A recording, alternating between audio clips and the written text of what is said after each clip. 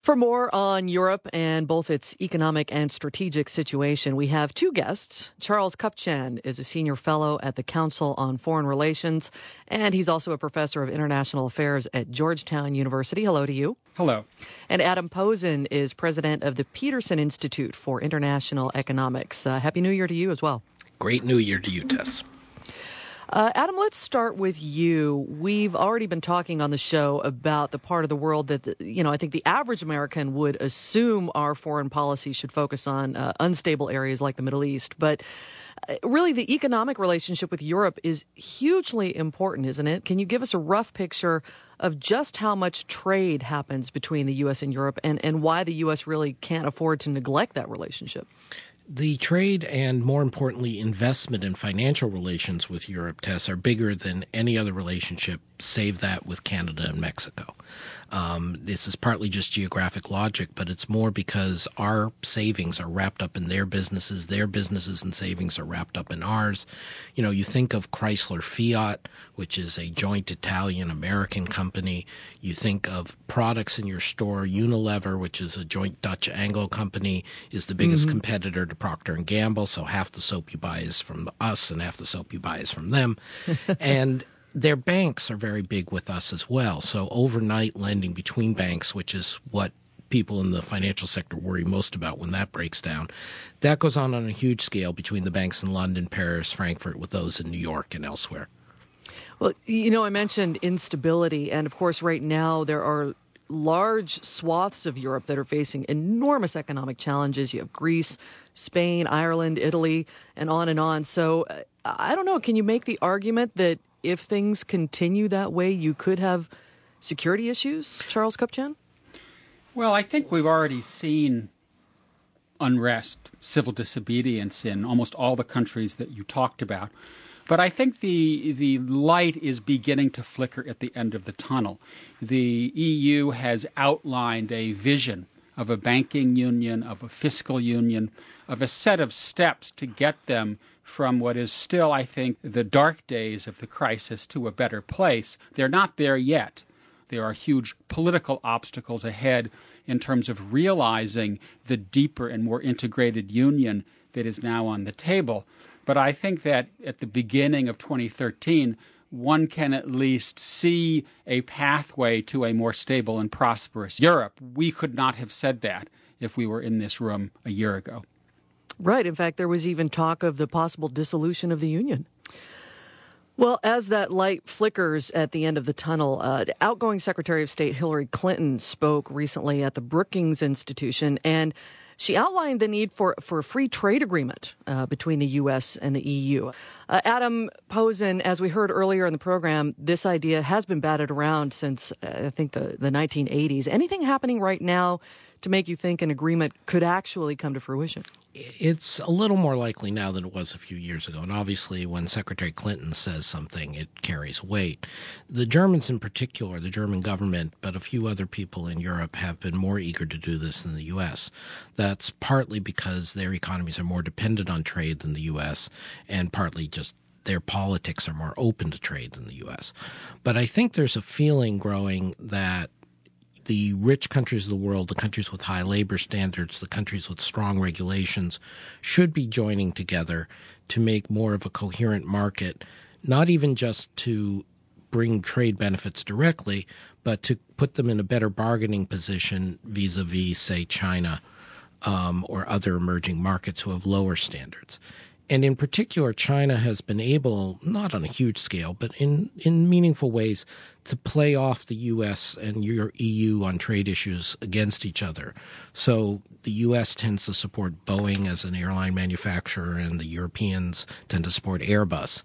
And at times, China's been able to say, well, if you won't give us technology, maybe the other one will, and create a very big-ticket trade deal. And it's kind of like when New Jersey and Delaware are fighting over a convention center. They sort of bid each other down to lowest common denominator. So a lot of the free trade agreement could happen, but it's going to be motivated as much about the world around the U.S. and EU as within the U.S. and EU. Did you just compare the U.S. and EU to New Jersey and Delaware? Okay, New Jersey and Pennsylvania. I'll upgrade. Well, Charles, I mean, what do you think? There was certainly, it took a long time to get the NAFTA free trade agreement passed. Would we see the same sort of pushback here, do you think? I don't think it will be easy in the sense that the United States and Europe are both passing through a difficult time economically. And historically speaking, it's difficult to get trade agreements through during downturns, in part because you have people, let's say, in the industrial Midwest who see free trade as a threat to manufacturing jobs, and that will affect the attitude of Congress toward this. On the other hand, it's clear that President Obama wants to use foreign policy as a tool to stimulate economic growth, and one way to do that is through free trade.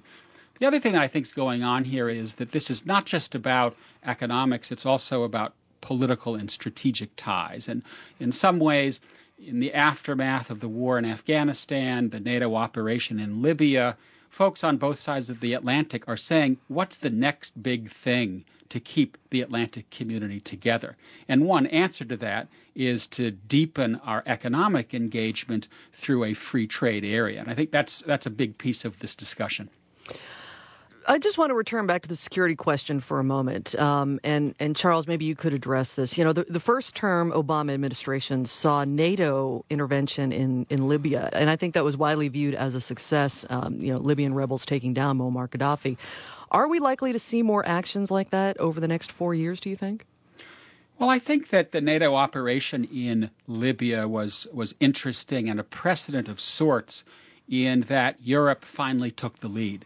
And one American president after another has been saying to America's European allies, why do we always have to hold the bag? Why don't you guys get out in front? And finally, in the Libya case, it was the Europeans who led the diplomatic effort and then who flew the lion's share of the combat missions over Libya. I don't think that it is going to set an example for the future for a couple of reasons. One is that Libya was very close to Europe, and therefore Europeans could fly combat missions from bases, and it was easy to get there. When you talk about Syria or other places much farther away, it's much more difficult for Europe to carry out those missions. They don't have the assets that the United States does. And secondly, I think this is going to be a period of what I would call quiescence or limited activism within the Atlantic community because everyone is so focused on the domestic front. President Obama was really reelected on, yes, it's time for nation building at home. So I don't think that NATO is going to be looking to pick any fights. The one issue that I think we all need to keep an eye on is Iran.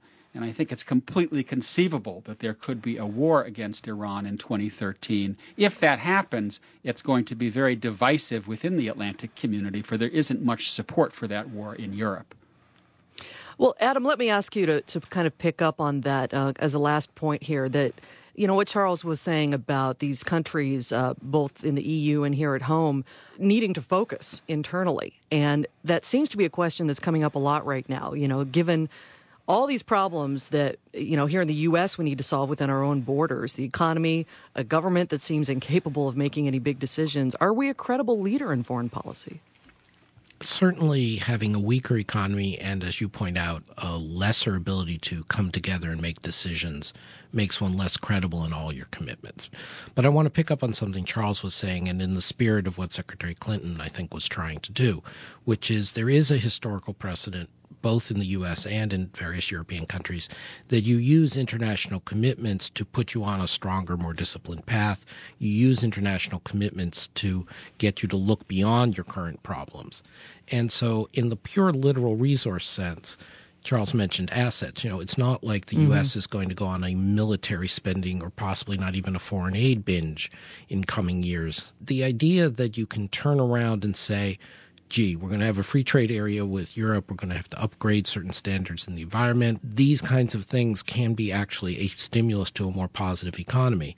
One of the things you can argue in favor of what's happened in Europe and recently, they have used external pressure to get Italy, to get Spain to put their house in order. And maybe international commitments can help focus the U.S. Congress and president in saying, don't squander our role in the world. You actually have to take care of business at home because our role in the world matters. Adam Posen is president of the Peterson Institute for International Economics, and Charles Kupchan is a senior fellow at the Council on Foreign Relations and a professor of international affairs at Georgetown University. Thank you both, gentlemen. Thank you. Yes, thank you. Want to learn more about the foreign policy challenges the U.S. is facing? Visit our website, americaabroad.org, and check out our past programs and exclusive web features. Or search Facebook for America Abroad and like us.